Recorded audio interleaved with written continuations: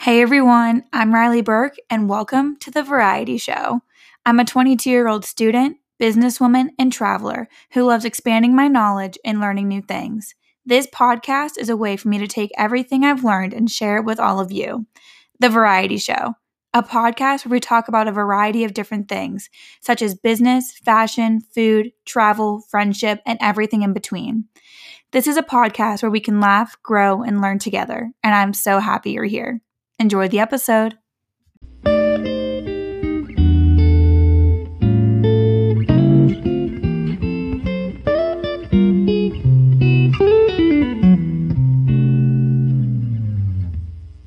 Hey everyone, and welcome back to the Vareity Show. I have a very special guest with me today. He is a surfer from Hawaii and an IT specialist for the Marine Corps. Please welcome Carter Parry. Carter, welcome to the Vareity Show. Hi, thanks so much for having me. Thank you for being here. I'm so excited to have you. You had quite the year last year, for sure, which we'll get into later on. But I'm super excited just to learn more about you and your story, and it should be a lot of fun. So we will jump right in. To start, where are you from? Do you have any siblings? Tell me, give me a little bit of background here. All right, you want to learn a little bit about me? Tell me everything. I want to know everything. Yeah. So, I was born in Maryland, spent a few years, first memories in Pasadena, California. I think by the time, kindergarten rolled around, I moved to Cleveland, Ohio. Kind of a bit of a downgrade, Yeah. at least weather-wise, Right. but, it was a great place to grow up. Yeah, and I was out there until I graduated high school from Shaker Heights High School. Somehow ended up applying to university in Hawaii, despite never being there. Well, yeah, that's a whole other thing I want to talk about. Do you have any siblings? Yeah, I have a sister. She is 20, let's see, 34. It's 27 now or 28. And she lives in Columbus, Ohio. Okay, so one sister and then you. Yep, and I kind of have like a pseudo brother that's not actually related to me, but I consider him my brother. Love it. And then how old are you again, Carter? I am 23. 23. Awesome. Okay, so you moved to Ohio, you're going to high school here, and then you decide to go to college in Hawaii. How did this even cross your mind? Why Hawaii? Well, I certainly didn't think that colleges actually existed over there. I had the classic mainlanders understanding of Hawaii as someone that's never been there. You think it's that picturesque, like very isolated, and there's really a small population. Yeah. Turns out, the city's bigger than Cleveland significantly. Yeah. And I was taking surveys online trying to figure out, what college I should go to. It gave me a lot of University of Vermont, OSU. And one of them, I believe, was University of Hawaii. And that's when I just discovered that they existed in the first place. So gave it a shot, sent my application in, and got accepted. So what were you passionate about, as a kid and growing up? What did you study in school? Well, let's see. In high school, I was just trying to get by. Do the most that I could to get into a decent university without, really trying as hard as I could. But worked out for me. Yeah. My interest kind of laid in science at the time and history. Okay. But I totally did not have any idea what I wanted to do with my life. I figured something business related going into college, but I kind of discovered my path at university. Yeah. And you said too, so you moved to Hawaii, you've never been there before. What was that like for you, adjusting from living in Cleveland to living in Hawaii? That must have been so amazing. Yeah, definitely in the short term, took a while to get acclimated just to the altitude where I was living. It was much higher than sea level. We kind of live near the mountains. The Ko'olau Range runs through the middle of Oahu, and my campus was on the windward side, kind of a little bit higher up. So the crazy amount of steps I had to do to go from my parked car up to my dorm room was, it trained me pretty quickly. And I mention, the weather and everything, just for sure, a lot more humid. Yeah, absolutely. And I know you were super into surfing, right? Did that start in Hawaii, or since you were a kid, you liked to surf? How did that start? So surfing, I did occasionally on the East Coast, but I wouldn't say it was a passion of mine at the time. I had fun getting in the water. My dad used to windsurf a lot, Oh, cool. um, but I didn't really get into it until first week I was living in Hawaii. My dad and I were set up in a hotel in Waikiki, which is like the main touristy part of Honolulu, Mm-hmm. and we rented longboards and I surfed probably every day until the first day of school. Wow. And that first week, I bought my first longboard, which is like a 11-foot Tanaka fiberglass board. Mm-hmm. And I would go down to Waikiki all the time just to, stay in the water. It's so pretty out there. And Oh, yeah. even if you're not good at surfing, just being out in the ocean is super therapeutic. Mm-hmm. Did it take you a while to like, I feel like surfing is like very challenging and difficult. Like, did it take you a while to like, to get it, or like you were kind of a natural at it? I don't know.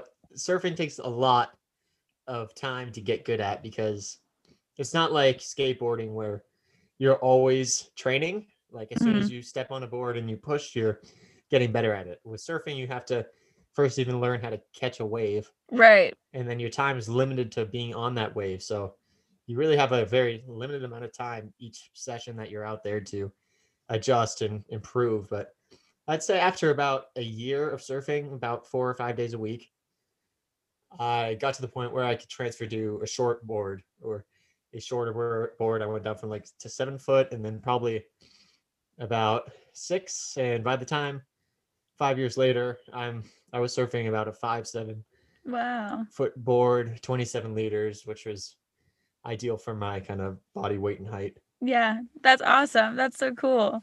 So after you graduated college in when? That would be 2019 in May 2019. May of 2019. Okay, nice. And then you went to Bali on this surf trip. I want to hear more about this. Yeah, so that was super fun. I was applying for a job at the Marine Corps to be a contractor. And in the IT profession, I needed to have a secret clearance in order to look at secret information or at least work around it. Okay. And that application takes a long time. The government calls your friends and neighbors and Oh, geez. makes sure that you're, not a threat to giving out any information. So it was like 2 or 3 months. So I figured I had some savings lined up, and I really wanted to do a trip like this on my own. I've never really traveled out of the country solo before. So I rented a little place in Bali, in Canggu area, kind of like right on the outside of Canggu. It's called Paranan. So it wasn't very developed. A lot of rice farms and Yeah. just local people there. Yeah, and I stayed there for about 2 months. Wow. Right when I arrived, though, I lost my wallet. No way. Yeah, that was a little tricky to navigate. Yeah, for sure. Did you end up finding it, or just, No, so well, oh my gosh. my wallet was intact, but my credit or my debit card fell out of my wallet, and credit cards really don't work in Indonesia. Oh no. Like a bank ATM won't accept it. There's no like cash withdrawals or anything at any supermarkets, and most don't even take cards. So I was like, that's all right. I'll just, I guess, go to a Western Union or something and Yeah. withdraw money. But it was in Balinese culture, there's a lot of holidays. So Yeah. turns out it was about like a week-long holiday while I was there. Oh my gosh. Ramadan or something. I'm not sure exactly, but everybody was fasting, so I figured I'll just fast too. I had enough water with me that Oh my I can go a gosh. few days without eating. So Yeah. it really got the trip off to an interesting start. Oh my gosh. What made you choose Bali of all places? Like, where did that kind of come from?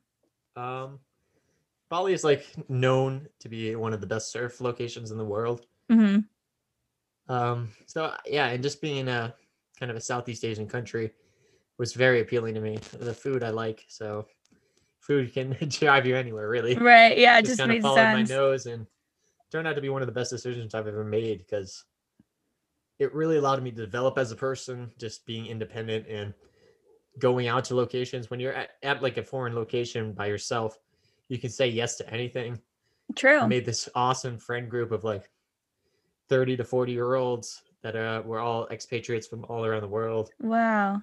And man, yeah, they taught me a lot about myself and just how to, charge life. For sure, for sure. And what was that experience like for you traveling alone? Because I like to travel a lot, but I've never done any kind of solo trip. Like I feel like I would be like, I don't know, too nervous, or I don't know. Like, did you enjoy like that solo trip? I totally enjoyed it, but yeah, nerves were totally there. Yeah, I mean, it's just even the fact that everyone speaks a different language out there is right. intimidating. Mm-hmm. And Balinese was tricky for me to learn. I really only got a few words down. Yeah. But I feel Um, like those solo trips, I feel like that's when you grow the most and learn the most and, kind of Certainly, I figure highly out like recommend it. I for mean, sure. especially if you go to a place that's like low crime rate. I mean, Japan would probably be a great start for anybody that's a little bit worried about going by themselves because Japan has, I believe, the lowest crime rate in the world. Yeah, So you don't really have to worry about your safety so much, and you can just focus on growing as a person. for sure. And I'm sure too, the surfing in Bali had to have just been incredible. I can only Oh yeah. imagine how beautiful it was. Yeah, no, it was stunning. My first day out in the water. I'm about, I don't know, probably 30 or 40 miles from Denpasar, which is the kind of the main city on Bali. Hmm. And there's this massive statue they built in the past 10 years that you could see from that distance. So in the water, I'm just looking at this huge statue of a goddess riding an eagle, and I'm like, wow, where am I? Yeah. This is a totally different environment. Everybody in the water is like Australian or Yeah. from New Zealand, and it It's was just, yeah, amazing. so exciting to Sounds be out there. incredible. Absolutely. So you came back from your trip, and then did you go back to Hawaii or did you go back to Cleveland? From there, I just returned to Hawaii. My brother came during the last like 2 weeks. It was his first time really out of the country at all. Oh, okay. So he had a great time, and he was planning from there to move in with me in Hawaii. Oh, So, wow. yep, we ended up getting a place together in Kaneohe, and that's where I lived. And I started working in August. And by the time December rolls around, I'm returning from a trip visiting my family for the holidays, December 31st. And that's when I start to feel cold and like symptoms. Yeah, so I want to talk all about this because this is just so insane to me. So you're living in Hawaii, you're working, you go home to Cleveland, come back to Hawaii, and then you start feeling kind of sick, right? Yep. Okay. Walk me through all this. Tell me Okay. everything. Yeah. So I just, there's a lot of fireworks going off for New Year's. I'm just staying in my apartment because they got in that day. Mhm. And uh, Hawaii goes pretty crazy with fireworks just because of the kind of the Chinese culture that's out there. It's Yeah.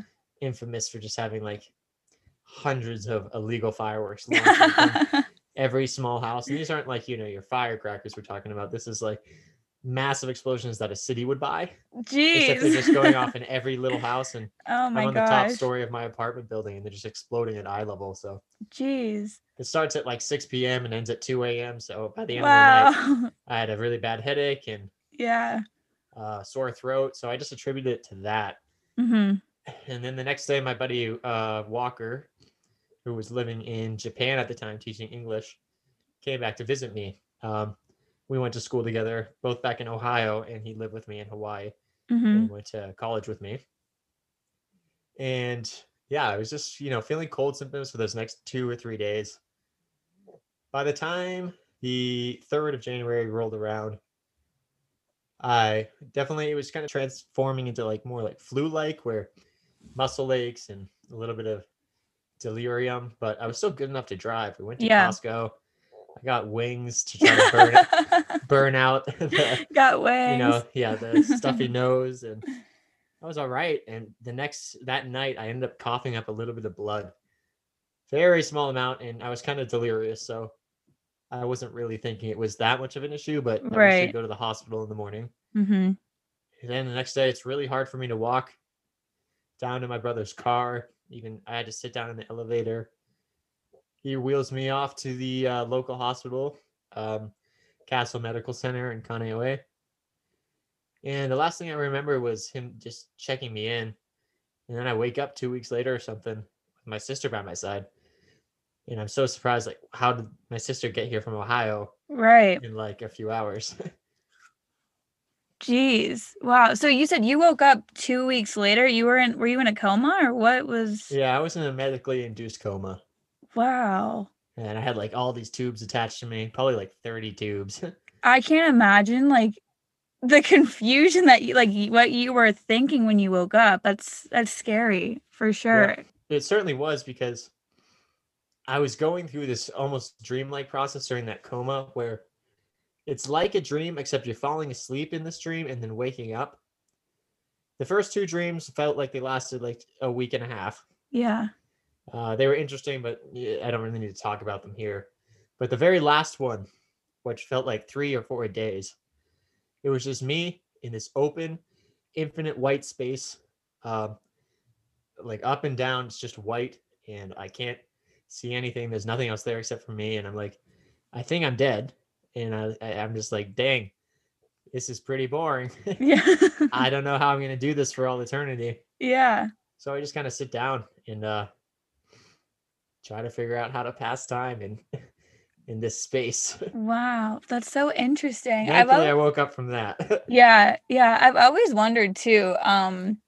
Because I feel like I don't know, just from like TV shows or real life, like I always wonder if like people like when you're in a coma, if they can like hear people or like I don't know. I know That's what you're like saying. I you know? don't remember hearing like anybody speak to me. I Yeah. was really involved in these worlds that I was creating. Yeah. It's so interesting. And yeah, my heart went down to like 2% capacity Oh my at this gosh. point. So I was definitely on the verge of just death at this point. That's wow. That's insane. So you Yeah, wake it's up, definitely a shocker when you've never had like an illness in your life, really. right? Yeah, I was gonna say, I Uh, feel like you were like a healthy like kid and yeah, adult growing up, surfing and yeah. traveling, like I was definitely in the best shape of my life by the time I got sick, because I was just coming back from that Bali trip, wow. surfing every day. Right. That saved me, honestly, being in that condition by the time I got sick, because I went from 170 pounds. By the end of this, I was 114. Oh my gosh. So I had a little bit of, Jeez, muscle yeah. to burn and, use for energy, I guess. Right. So you woke up from this coma, your sister's there. Were your parents in Hawaii at this point, or it was just your Yep. sister? Both arrived. My stepmom was there, stepsister, my sister, my brother. I think Walker was still there, or he had to go back to Japan by the time I woke up. Mhm. So I had a lot of family around. So what were the doctors saying? Like what was going on?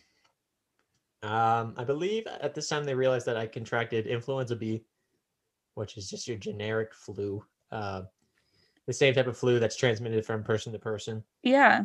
But I mean, people like to dismiss the flu a lot because it's so common, but Right. it's caused incredible like pandemics in the past. Mhm. Spanish flu, that was terrible. Right. So I just got a really bad case of the flu. And then by the time they also intubated me, which is like sticking an air tube down my throat, Yeah. I possibly contracted a staph infection, Oh my either gosh. from that or from surfing a bit when I was sick. And that kind of combined to create this super illness that just tore away my organs. That's insane. This is so like crazy to me. Like this Yeah.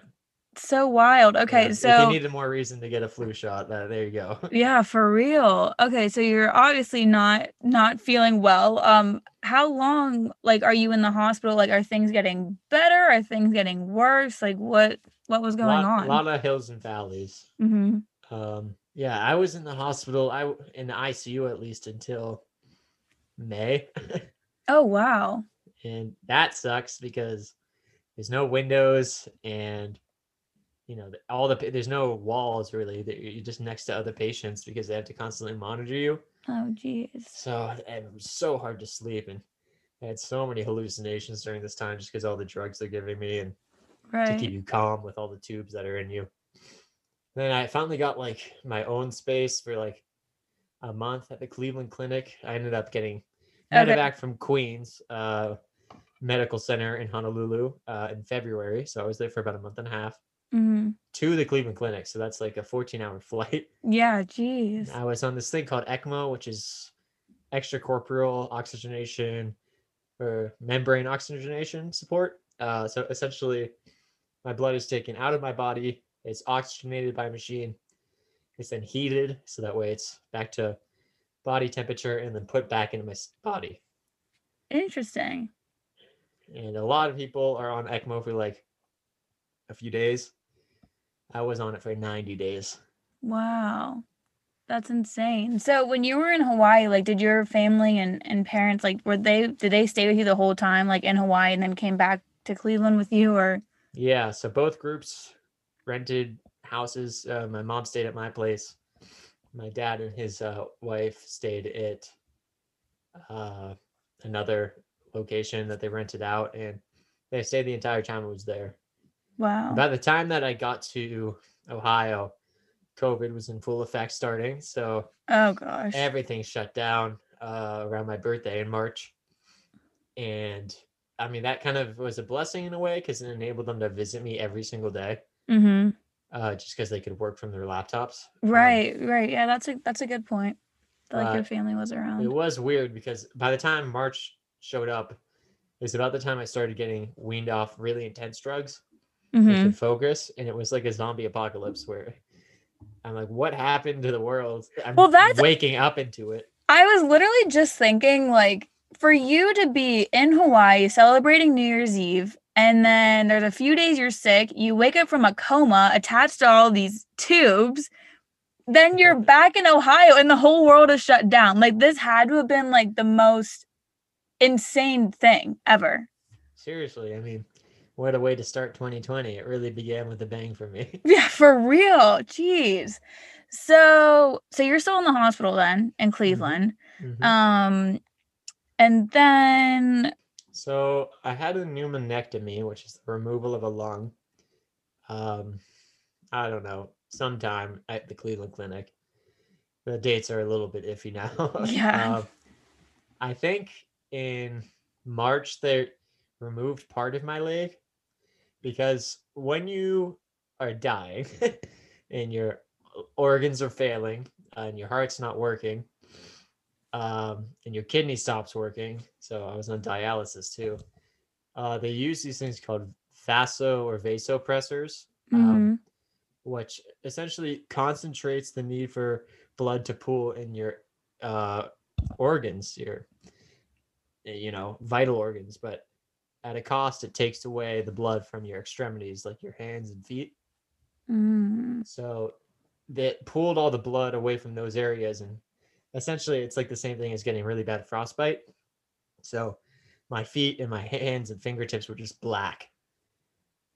So yeah, you kind of got to make a choice. It's basically sacrificing a part of your body to keep you alive. Wow. So yeah, I wanted to ask you too, like, I didn't know if this was something that they were like, we don't have to do this, but like you might get more sick, or if it was like, we have to do this. Like you don't have a choice. I didn't have a choice because the gangrene, which is the death of the tissue and the necrotizing of the tissue on my right leg for the foot started to become wet gangrene, which is when it poses the risk of infection, and that's like when you got to chop it off so it doesn't spread anywhere. Right. Which you always hear in like war stories. So yeah, they just nick that part off. I was conscious, so I gave them the approval to do it, but didn't really have much of a choice. Luckily, the left foot stayed okay. It stayed dry the whole time. And eventually, along the line, Akron Children's Hospital, which is where I did my rehabilitation in-house or inpatient. So while I was staying there, they were able to take a huge section from my thigh, transplant that, the nerve, the fat, the fascia, all the way to my sole of my foot and rebuild it. So the bottom of my foot has hair now from my thigh, which is quite strange. And they also did a transmetatarsal amputation on the left foot, so all my toes are gone. So now it looks like I have a dolphin flipper. Wow. Or I believe somebody mentioned that it looks like the feet in Animal Crossing. So I guess that's a cuter image. I mean, I can't like imagine like what was going through your head. Like, were you like, you seem like a very like positive, outgoing guy. Like, what were you thinking during all of this? Like, were you trying to stay like as positive as possible, or were you like, I don't know, like, what were you thinking? Yeah, to be honest, I surprised myself a bit by I really had very few days where I was like, this is terrible. This is the end. My Yeah. life's over. Maybe like 4 or 5 times I remember crying. Mm-hmm. But for the most part, I've always been a half glass full kind of guy. Yeah. So, I'm looking at this like, oh, well, I can still surf. I know there's people with prosthetics that can surf. I don't know how good my lung is going to get. That's what the Mm-hmm. real holdback is right now.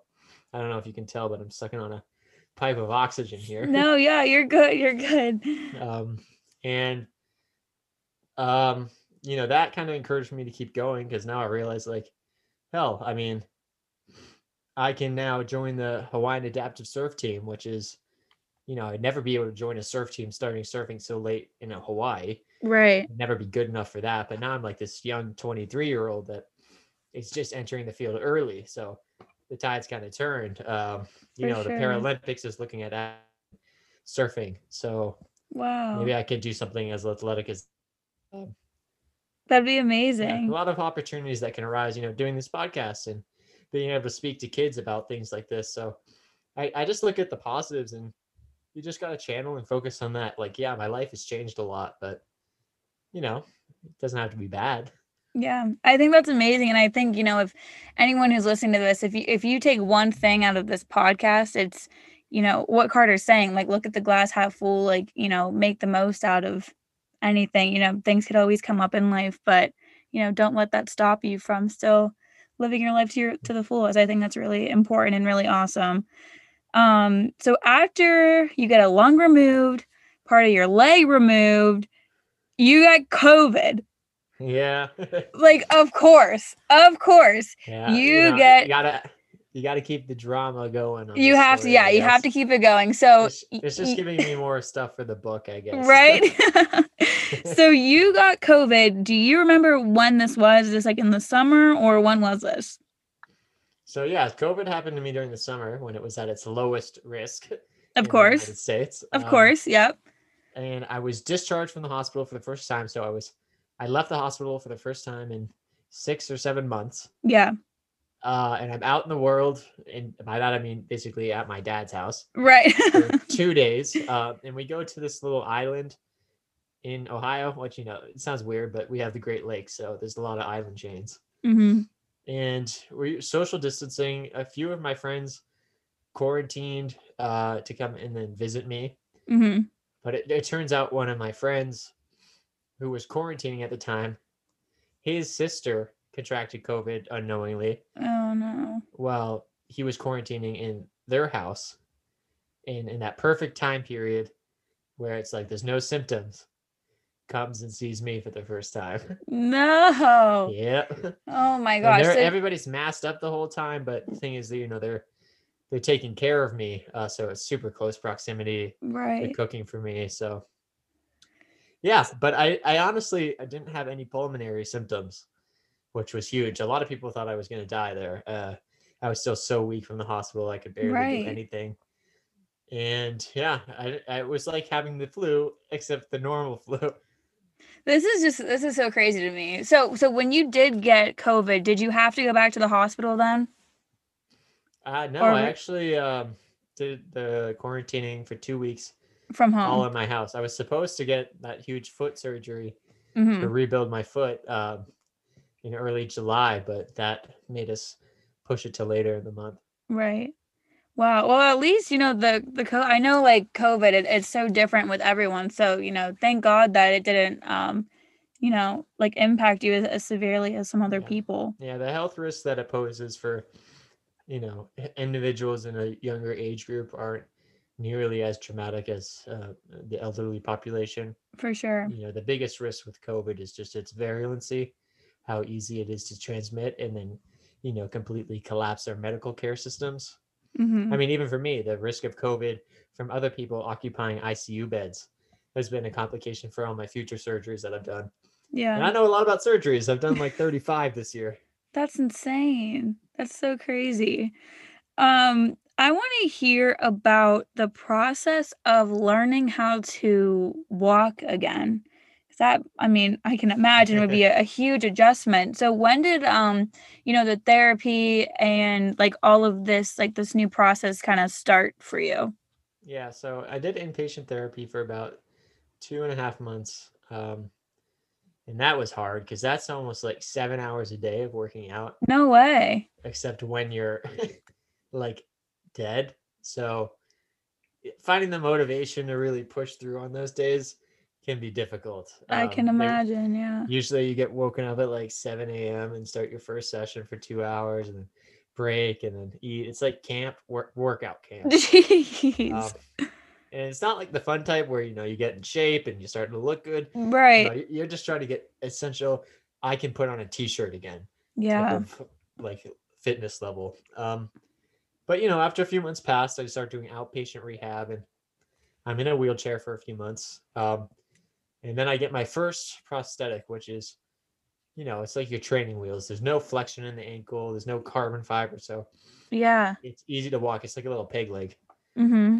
And I actually got used to, at that point, walking pretty quickly, at least without falling over. Yeah. I think a lot of that carried over from just my balance from surfing is still like ingrained into my muscle memory. Right. I did a lot of yoga too, so some of that was there still.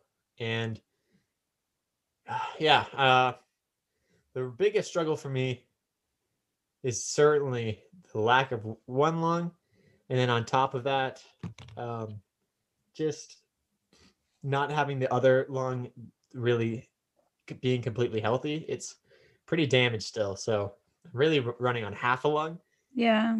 And oh god, just like going up the stairs like crab style or whatever is almost a 40-minute process, Mhm. or at least it was. And it's past the point of being exhausted, and like it's like to the point where like your muscles start to fail and you can't catch your breath no matter how much you breathe. It just caused so much anxiety. It was really, Yeah. that was a super tough time. Now I'm at the point where I can walk upstairs unassisted, and then I have to sit on my bed for like a minute to catch my breath. But I don't feel like I'm dying. I just feel like I ran an Ironman. Yeah. Well, I mean, I think it's amazing for only having one lung. I mean, the fact that you're doing 7 hours of therapy a day and you're still like you're doing the best you can. I feel like maybe some other people in the situation would just like stay in bed and be like, "You know what? Like I'm not even gonna You certainly try." want to at that stage, but they force you, or Yeah. else you don't get your insurance money to pay for stuff. So you got to keep going. But Yeah. it does become a bit harder when it's all on you. Now I work out at home Mhm. and do outpatient rehab, but really I just want to get my lung to a point where I can go out without oxygen and be in the water and surf a 1 foot wave. That's the Yeah. beginning, and then just progress from there. Because there's people with one lung that have hiked every single mountain peak in the world, No way. Wow, that's tallest in each amazing. continent and the North and South Pole. Wow. Mount Everest with one lung, so that means if you have one lung and you train hard enough, and that one lung is healthy, you can really do what able-bodied people can do, Yeah. and then some. But with me, because my one healthy lung is so damaged, nobody really knows how much it can heal. So it's kind of like a blind road that I'm kind of traveling down. So it makes it scarier. That's the one part of my life that I'm a little bit worried about. I don't want to be a 23-year-old that's constantly on oxygen. But if that's the case, I'll build around that and invent something oxygen machine that can work underwater. That'd And be awesome. I'll still surf. I'll find a way. I mean, I'm starting a YouTube channel. I already have with my brother called. It's just called Carter Parry on YouTube, Parry. And on that, I'm trying to chronicle a surf vlog of my progression back into surfing, I just love to it. show what is possible, even when I don't know what's possible. Mm-hmm. So I want to try to encourage people with that, with just charging as hard as you can and sending it. That's what we say in Hawaii. You just gotta send it. That's right. I love it. I love your positivity and your optimism that you have with life. It's really inspiring and special. And I know it was so crazy too. So like when you were in the hospital and when you were sick and you were recovering, you kind of got some press from this too. Like you were in some Yeah. articles, right? Like Cleveland Clinic, and wasn't it People Magazine? Like tell me a Yeah. little bit about that. So it started with the Cleveland Clinic. They wanted to write an article about me because people in my situation with this severity of illness, I mean, they pegged me for less than a 1% chance of survival. Wow. At least without, any mental impairment. I mean, I was without oxygen or my heart failing when I was transferred from the local hospital to the major hospital in the city. And my dad, who's a surgeon, was like, he's not going to wake up from this without, some type of mental impairment. Yeah. So they wrote about me just because my story's, unique in that, they helped save me along with Queens Medical Center in Honolulu and Akron Children's Hospital with the rebuild and the rehab. Mm-hmm. Then that article ended up getting picked up by People Magazine. Wow. And from People Magazine, some various surf articles were written. Beachcrit.com picked up the article, so a lot of the surfing community kind of found out about it. And then some Italian magazines. It's kind of Really? spread around, and then now these podcasts. So Wow. yeah, it's been a different change of pace to my old life, but for sure. It's been fun. It gives me something else to focus on other than just working out all the time. Absolutely, for sure. So what's going on now? I know that you are in Ohio. Are you working right now, or are you No, I was fortunate enough to have really good disability with my company mm-hmm. when I got sick. So I'm on long-term disability until I can kind of recover. They've been holding my position for me this whole time. So Oh, good. it's great. I can just kind of get back to work when I can kind of perform my old actions. For sure. Do you have like therapy and stuff that you still are doing, or? Yep, right back in February, I'm starting 3 days a week until late March, mid-March. I'm planning on moving back to Hawaii. Nice. And I'll continue therapy there. Probably start the surf vlog videos coming That'll be around awesome. that time, and then hopefully by quarter 3-ish, late quarter 3, I'll be able to breathe well enough to continue working again. Yeah. I just had a major surgery to close this giant hole in my back last week. It was like a 6-hour surgery. I was in the hospital for 7 days. Jeez. Yeah, so they had this huge hole you could stuff, I don't know, like a 2-liter bottle. Oh my gosh. Inside, it was that big, and you could see my heartbeat from inside my chest. Oh my gosh. Yeah. Jeez. That's because that's where they removed the lung, but my lung was so infected with Pseudomonas that they can't close it up, or else you just have this warm, dark space for bacteria to thrive. So that was open for about 5 or 6 months. I actually ended up surfing with that for the first time. So that was a bad idea, just because, I couldn't breathe. Wearing a wetsuit. I just wanted to be in the ocean. Yeah. I wouldn't say I necessarily surfed. Right. But yeah, my whole back fills up with water and I start to sink anytime I take a bath or something. Jeez. Well, you're such a fighter, Carter. And like, seriously, just talking to you is just, it's so amazing and so inspiring. And I'm sure you being back in Hawaii too, like Ohio, I live in Cleveland too. I'm in Ohio. Oh, nice. And I'm sure, just even being back in Hawaii with like the beautiful weather and seeing the beach, like I'm sure like that in itself is just gonna like help so much. Like the weather here sucks right now. So that'll definitely be nice. Is your brother, is he still in Hawaii? Like, is he going to be there with you? Okay, nice. So Chase is still in Hawaii. He's living in an apartment, house, taking care of the house. Taking care of the house for you, yeah. Yep, and it'll be nice to be back, not only because I can get in the water and start training in that sense, walk outside and practice doing really basic outdoor things. It's huge. I really can't do that in this icy classic Cleveland winter. This is why I escaped this state. I don't know how you still live here. Yeah, honestly, I know. Maybe I should move to Hawaii. You're right. I know. But yeah, that'll be a lot of fun. What or who would you say has like kept you motivated through all this? Like I know surfing is like a big part of like keeping you motivated. Yeah, definitely just keeping my eye on the sport of surfing and having that pretty clear, defined goal is huge for me. There's a couple people, Mike Coots, Bethany Hamilton, who have been, reaching out and been encouraging with advice and stuff. Mike Yeah. Coots is a below knee amputee like myself. Lost his leg in a shark attack Oh wow. in Kauai, and now is a shark conservationist. So Wow. yeah, it goes to show that they are a vital part of our ecosystem, and For we should care sure. about them. And Bethany Hamilton lost her arm in Kauai to a shark, and is a Wow. pro surfer. So they've been really encouraging. And then as far as the lung goes, Sean, I'm not sure of his last name. He's the guy that did all those peaks with hiking with one lung. So that showed me that it's possible. Mhm. So yeah, just reaching out to communities with similar circumstance have been a very key part of my, you know, keeping my mind positive. For sure. For sure. Well, I think that's amazing. And I am just so, so excited, seriously, just to see everything that you do in the future and everything that you accomplish. And I know whatever you set your mind to, you're going to do it. And, I can't wait to maybe see you in the Olympics one day. That would be Yeah, I hope incredible. so. So it's super exciting. Where can everyone follow you on social media and your YouTube channel? You're doing a lot of amazing things. So where can everyone connect with you? Yeah, you guys can follow me on Instagram. It's just Carter_Parry, Parry. And same for YouTube, just Carter Parry. Easy to find me. Yeah, that's pretty much where I'm mostly sharing my story right now. And that's where I'll continue to do it. Perfect. Yeah, everyone give him a follow, especially on YouTube. I'm really excited to see how that picks up in Hawaii. I think that'll be really cool.